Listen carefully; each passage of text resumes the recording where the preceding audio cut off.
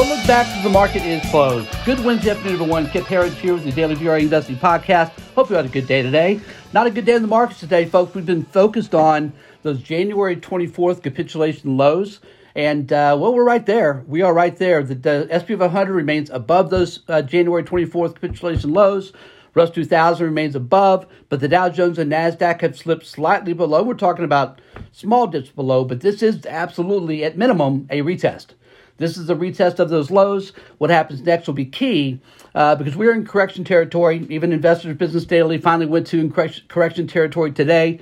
This is a 50-50 proposition. It mathematically, statistically, is a 50-50 proposition. Markets typically, at about 47% of all cases, head lower from here. So in half the cases, actually a little bit more, the markets reverse and go higher. In other words, got the correction out of the way, and now let's move forward. Well, we put out an update today to our folks. I'm going to cover some of that with you today as well to talk about what I think is a very interesting relationship between Bitcoin and geopolitics that tells us that Russia is not going to invade Ukraine.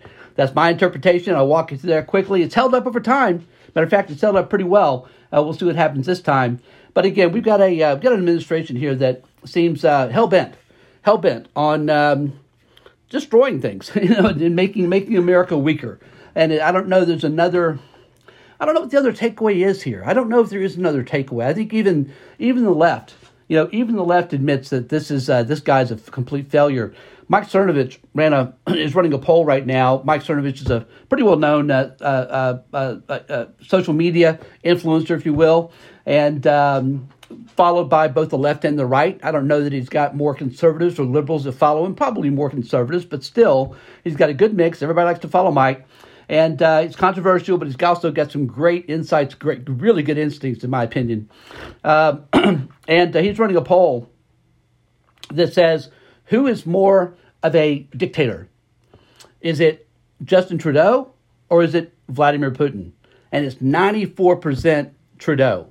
So if they were to run that same poll with Biden, and I hope Mike does, I actually sent him a direct message on this yesterday, I'd like to see him run that same poll because he's hinted about this before, and I think most of us know what the outcome would be. Who do you trust more? If you ask the average American today, who do you trust more, Joe Biden or Vladimir Putin? I'm telling you straight up, it'd be 70-30 Putin.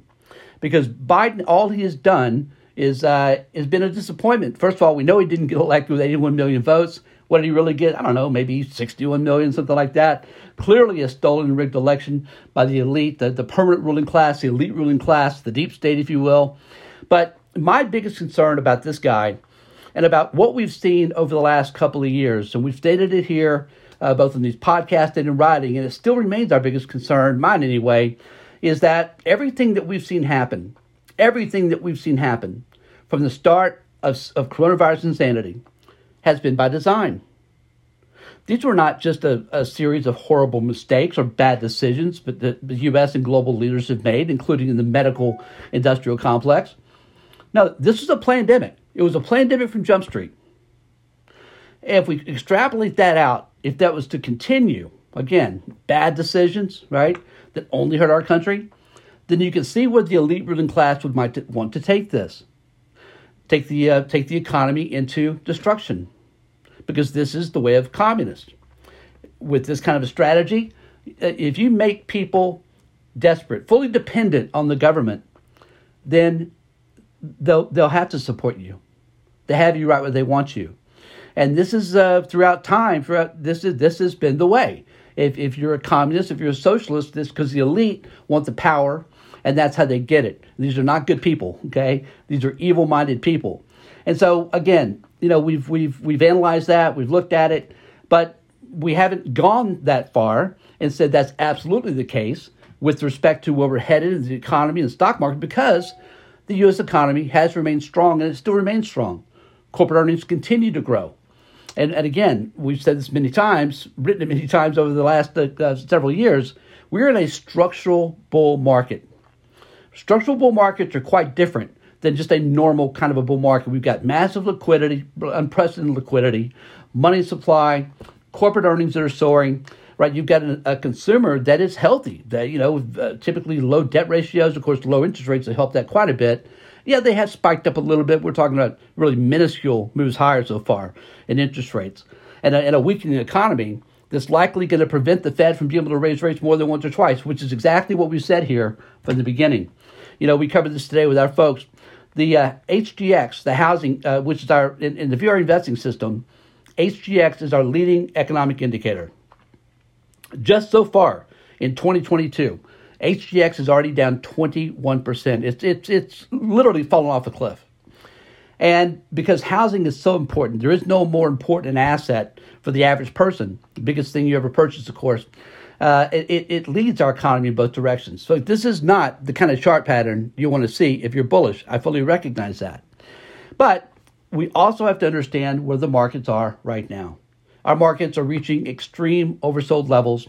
And we also think we've got some important things that are happening elsewhere that tell us that we're very near to a significant reversal move higher. Here's what we're looking at here.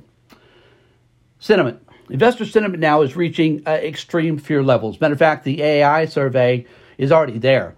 We'll have the updated survey tonight, by the way. We'll report on that tomorrow. But as of last week's readings, it's a weekly survey, bulls are down to 19%. All right, 19%. This is rare. It's only happened 31 times in the history of this survey, which goes back to the mid-'80s. I know because I've voted in it since about 1989, 1990. And it's just very rare to see this big a bearish reading in this survey. That is the time to be a buyer, not a seller. The data bears that out. Going forward, 3 months, 6 months, 9 months in a year, the markets are higher 94% of the time with some pretty significant moves higher. So sentiment tells us we're closer to a bottom than not. We also know, and again, this is all backed up by historical data. This is pretty serious statistical stuff here that tells us that historically the markets rise. They go higher when the Fed starts hiking rates, especially early on. Again, my mentor used to call it 3 steps and a stumble. Whether there's 3 rate hikes, 4 rates, 5 rate hikes, it doesn't really matter. History tells us that over the next 1 to 2 years, the markets go a lot higher, quite a bit higher. Matter of fact, they also tell us that the markets only begin to decline when the Fed stops hiking rates. Something important to keep in mind, something not many are focused on Wall Street. And folks, the other point here, it's a big point. We have a big markets, bull markets love to climb a wall of worry. And again, a correction is not a bear market. Let's remember this. These labels, by the way, are just meaningless, but they are followed and watched, so we talk about them here. But we've got a bull market that's climbing a wall of worry. They love to do that. We think that's about to pop here too. Give us a big counter move higher, just as the shorts build their positions. Because look at Russia, Ukraine, which again, I'll cover more of that in just a minute when I talk about Bitcoin and some historical moves there. You got, again, the Fed about to hike rates. You got soaring inflation. You got crime wave all over the country. These are the things that everyday people are talking about. And now you have a correction in the stock market. So this is a wall of worry. We'll see if the market climbs it again. Historically, it happens. So we're looking for a flush. We're looking for that kind of capitulation moment. Honestly, January 24th, I thought that was it. Maybe it still will be it. Again, we're right at those levels now. We'll see how the trading happens tomorrow. But wouldn't surprise me, folks. This is pretty common, by the way, to see a sharply lower open, to get that flush. And then, again, you have stops hit. You have people that, again, just finally say, just get me out. Just get me out. And that's when you have the big reversals. I think this market's setting up for exactly that, and not afraid to say it. What else here today, folks? Let's take a look at the actual market itself. How about that? Dow Jones today, again, finishing down just off the lows, right at them, really, down 464 points at 33,131. Again, these are all January 24th levels, either slightly above or slightly lower, right there. S&P 500 today down a little bit more than the Dow was percentage-wise, down 1.8%, down 79 points at 42.25. NASDAQ today, our leader on the downside, not what you want to see, down 2.5%, 344 points at 13,037. And finally, Russell 2000, again, is above its January 24th capitulation lows, like the S&P 500 is, down 1.8% today at 1944. And internals today, again, this is, you can't, there's just no way to say it's a pretty picture. but it was just worse it was worse in 2020, 21. The internals were worse, especially in the fourth quarter. But again, these aren't good numbers. 3-1 negative, pretty much across the board. 3-1 negative is what we're looking at here. Volume today was down about, it was 73% down volume day. I believe that's for both NASDAQ and NYSE, right in that range. And again, that's not a capitulation kind of a figure. Matter of fact, it's nothing like it. But again, it's not a good reading. The concern here, and again, this is something that we continue to see, and it's hard to understand this for the NASDAQ really because you have so many of these other, holdings. These small caps are included here. You've got these SPACs that count 3 times, etc. But the bottom line number today for both NYSE and NASDAQ, again, not a good day here. Only 50 stocks hitting a new 52-week high to 1,084 hitting new 52-week lows. In our sector watch today, you know what, folks? That's another screen, and I don't have it on the system right now. I can tell you it was probably 11 of 11 negative today. But again, we were led today by tech on the way down. Again, not what you want to see if you're a bull. Let's move into our commodity watch today. And our commodity watch today, again, if you're long commodities, it's really been a shelter in the storm for your portfolio. And everyone's talking about oil. Oil now has got to go to 150. Maybe they'll be right. I just know that when everybody is saying the same thing, it's typically not when you want to be long this group. But it's hard to argue on the fundamental side of it, especially with the global geopolitical situation that's setting up here. But the gold today, again, we're just not seeing major spikes in some of these asset classes where you thought we'd see it. Gold today has been strong, but not super strong. It was up 3 points, just over $3 an ounce today at $19.11. Silver today up 30 cents, a bigger percentage-wise, up at $24,615 an ounce. And copper today down 5 cents a pound at $4.45. But again, commodities have been very, very strong. I will say of note today, and one thing a lot of people are watching is what's happening with XLE, the energy ETF. It's $3. It's $3 a share off its highs, and it was up about 1% today. But again, you want to watch this group because it is extremely overbought. And if peace were to break out, for example, between Russia and Ukraine, which is something I think is going to happen, then I think you could see maybe a bit of a pullback in oil. We would be buying that pullback, by the way, just to be very clear, and we are along this group. And finally today, folks, Bitcoin. I'll spend a second on this because I find this very interesting. Bitcoin right now trading at 37,770. Been joining us here. You know my views on Bitcoin. I've said from 58,000 that Bitcoin was going lower, and it has. We're down about $20,000 of Bitcoin from that point last October, and my view has not really changed. I believe Bitcoin is due for an extended period of underperformance. This is exactly what we've been saying here, But what I find interesting about this, and I'm going to feature this chart. I actually tweeted this chart out last night, and I'm going to include it tomorrow in a very update and go through some of the details on this. What I find interesting is, if you go back over time, and again, on my Twitter feed, you can find it. Go back over time and look, for example, at what happened after the Las Vegas massacre.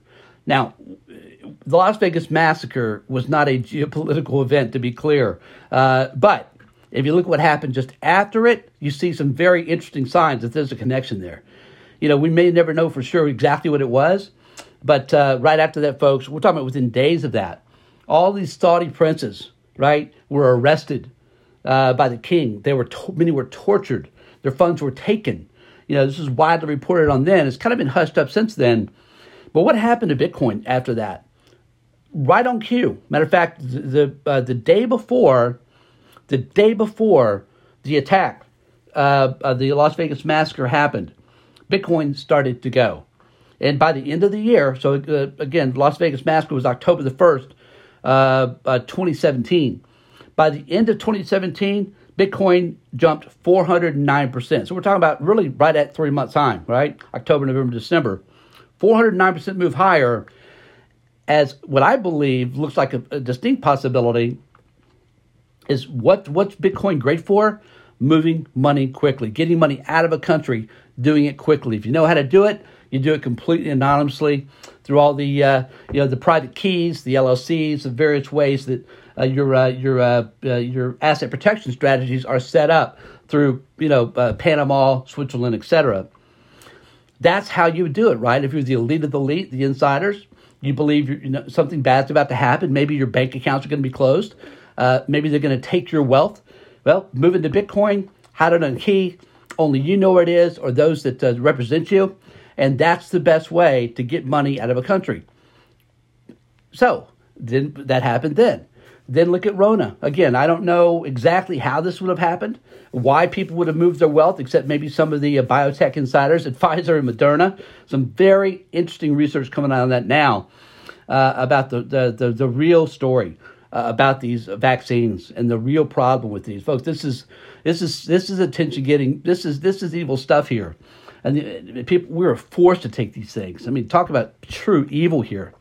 But Bitcoin, 1,540% move higher from the beginning of coronavirus insanity for a 2-year time frame, up 1,500%. So again, certainly another major geopolitical event. Then it happened again. Afghanistan. The week before the U.S. began, basically surrendering in Afghanistan, moving all our forces, of course, on almost a moment's notice. The week before that happened, Bitcoin began to soar. Now, why would that happen?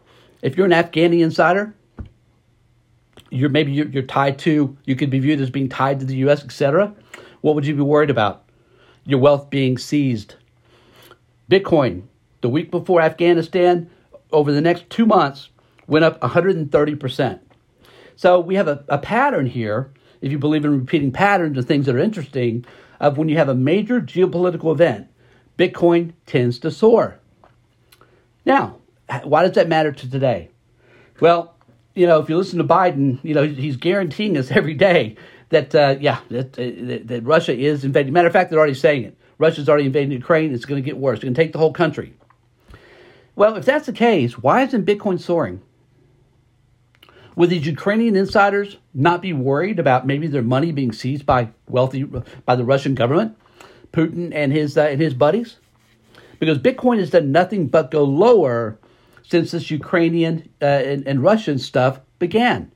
Again, it's just an interesting observation, I think, that I would think if Bitcoin was soaring, I would say the odds of Russia taking Ukraine are pretty high. And I've also, by the way, I'm on record as saying this as well. If China is going to take Taiwan, we will see a massive move higher in Bitcoin as well. We haven't seen those kind of things. We'll see how the relationship plays out. Again, I find it interesting. We'll see if it stands the test of time. It's certainly an observation that has held up over time so far. All right, folks, as always, really appreciate you joining us. Come and join us for 2 free weeks at VRAinsider.com. Again, VRAinsider.com. We'll see you back here again tomorrow after the close.